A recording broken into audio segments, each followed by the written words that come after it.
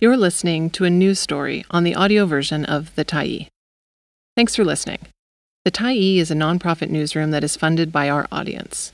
So, if you appreciate this article and you'd like to help us do more, head on over to support.thetyee.ca and become a Tyee builder.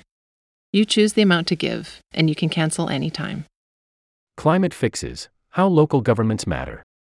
By Michelle Gamage, September 19, 2022. It might feel like David lining up his shot at Goliath when local governments pass regulations to take on climate change.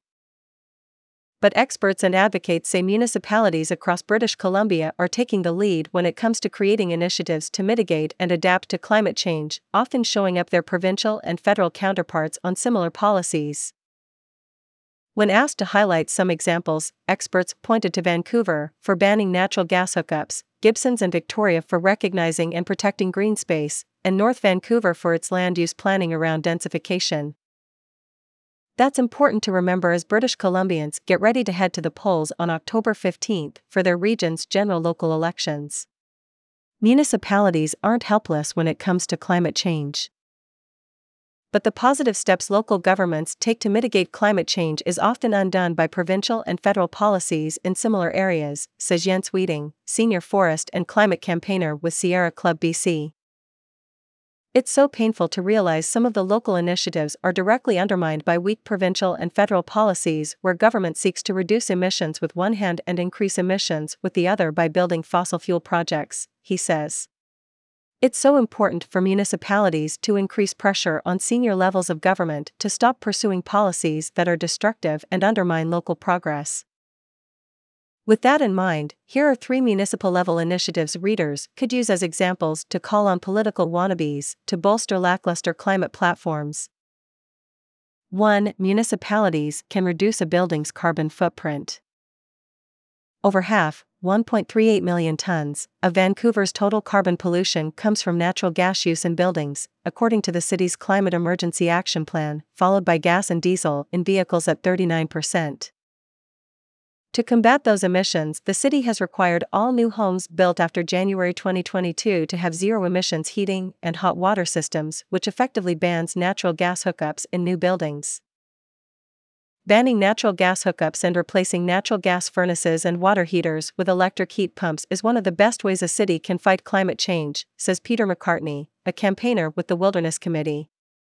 The second and third best things a city can do is discourage the use of private vehicles and enable land use that supports walkable communities, he says. Prohibiting natural gas hookups reduces the burning of fossil fuels and also means buildings won't have to be retrofitted at a later date as the country works towards having net zero emissions by 2050. As of July 1, 2021, the City of North Vancouver has required new homes to be built using low-carbon energy systems for their heating and hot water systems, or to produce net zero emissions. The environmental think tank Pembina Institute has been calling on the provincial government to provide legislation to help British Columbians access long-term financing on projects that switch people to more efficient energy and water systems. An institute spokesperson says while the province and local governments are still in talks over what this could look like, the district of Saanich launched its own version offering up to $12,000 in 0% interest financing to swap out oil furnaces and boilers for electric heat pumps. Electric heat pumps can cost between $6,000 and $18,000, according to BC Hydro. BC Hydro, Clean BC, the provincial climate strategy, and the federal government also offer heat pump rebates. The Pembina Institute spokesperson said they were also keeping a close eye on the City of Vancouver's proposed 2023 changes to a building bylaw which would require new buildings to use materials with half the embodied carbon of a typical home built today. Embodied carbon looks at emissions created during logging, cement mixing, transportation of building materials and end-of-life emissions for that building, for example, instead of emissions that would come out of a smokestack from a heating system. But Sierra Club BC's Wieding says this progress on emissions reduction is undone by provincial and federal fossil fuel expansion projects. It's extremely frustrating that LNG Canada and the Coastal GasLink project will completely undo all of this progress if it goes online in 2025, he says. The methane leakage and total emissions will jump hundredfold. Then there's the 70 million tons of emissions which will be exported and burned overseas. the provincial and federal governments do not count emissions on exports. In a recent Thai interview, Federal Environment Minister Stephen Guilbeault said that's because the United Nations Intergovernmental Panel on Climate Change tells countries they only have to count emissions at the point of combustion. 2. Protecting green space and using it as infrastructure. Metro Vancouver gets its water from 3 watersheds, Capilano, Seymour and Coquitlam, which cover over 58,000 hectares and provide drinking water for 2.7 million residents.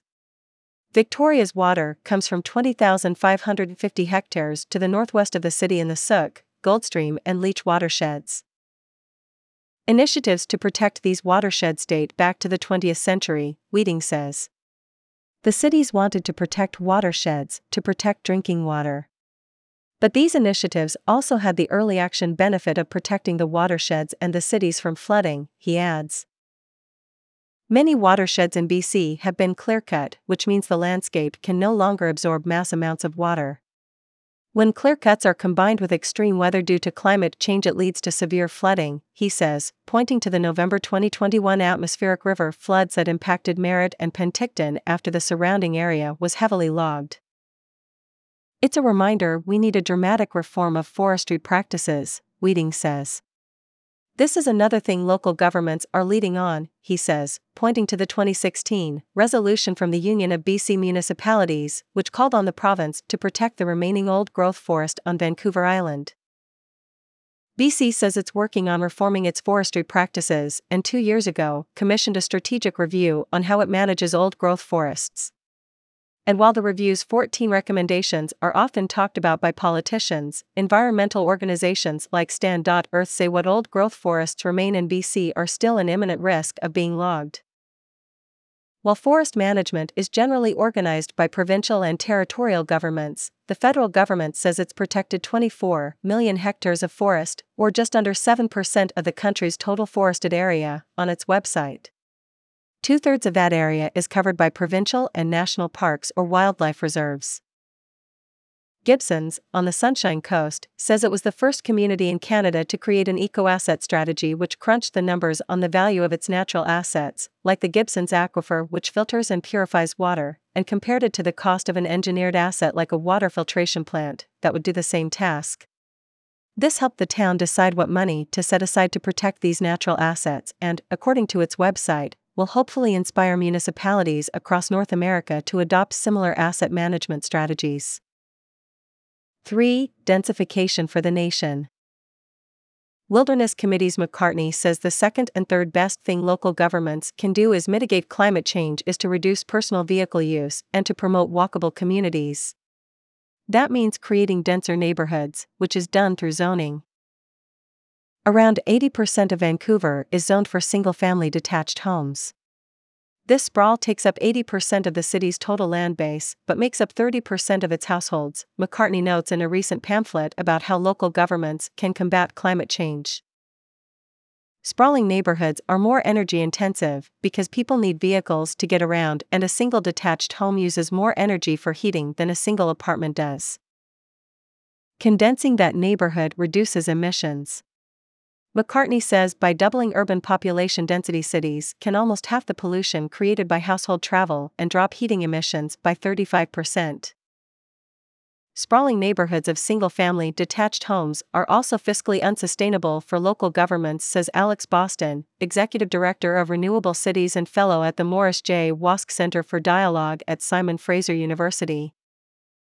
As the Canadian population ages, sprawling neighborhoods are being hollowed out as houses that were bought for families transform into houses lived in by 1 or 2 seniors, he says.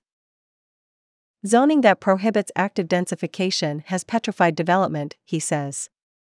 It's also made neighborhoods more expensive for local governments because they have to maintain emergency services, like firefighting crews, and infrastructure like public transit, roads, water, sewage and electricity, he adds. These municipal costs stay the same to serve an ever-shrinking population. We need to get every municipality thinking about putting 2 homes on every land parcel, even better go for 4, Boston says. It's vital for affordability and will help combat social isolation too. If we do nothing by 2040, 50% of single-family homes will have just one person living in them. Densification helps local governments justify building out public transit, which gets people out of personal vehicles, he says. That's important because the last internal combustion engine, or ICE, vehicles sold this year will likely come off the road in 2050, he adds. The federal government has banned the sale of ICE light-duty vehicles by 2035, but if we're selling ICE vehicles until 2035, they'll still be on the road in the 2060s, blowing the federal government's goal of being net zero by 2050, Boston says. Densification isn't just about public transit. Boston says Vancouver's Broadway plan could also include turning the off-Broadway bike lane, which runs along 10th Avenue and 8th Avenue, into a car-free green strip for gardens, bikers and pedestrians. Many local governments struggle with densification, Boston says, but he points to the city of North Vancouver's neighborhood of Moodyville as a successful example. Moodyville started as a sawmill community in the 1860s and later turned into a neighborhood of post-Second World War bungalows. But by rezoning the entire neighborhood, the city is transforming the community of around 500 units and 1,000 people into a hub of 1,900 units and 4,000 people. The community plan focuses on transit-oriented and energy-efficient development, according to the city's overview. Boston says Vancouver and the province of BC should also be applauded for their leadership using regulations and guidelines to improve the energy efficiency of new construction. Vancouver's Energy Code, introduced in 2014, and the BC Energy Step Code will help keep energy use and emissions down even as densification ramps up, he says. Thanks to the BC Energy Step Code, it's likely that natural gas will be completely phased out of new buildings by 2030, Boston says. The one exception will be hospitals because they are complex buildings that operate 24/7 with no easy way to unbuild the gas infrastructure in them, he says. On October 15, McCartney says he'll be keeping an eye on several municipalities where local elections could have big climate impacts. Read his Twitter thread for more information here. Thanks for stopping by the Tyee today. Anytime you're in the mood to listen to important stories written well, we'll be here. And if you'd like to keep independent media going strong, head over to thetyee.ca and click on the Support Us button to pitch in. Finally, big thank you to all of our Tyee builders who made this story possible.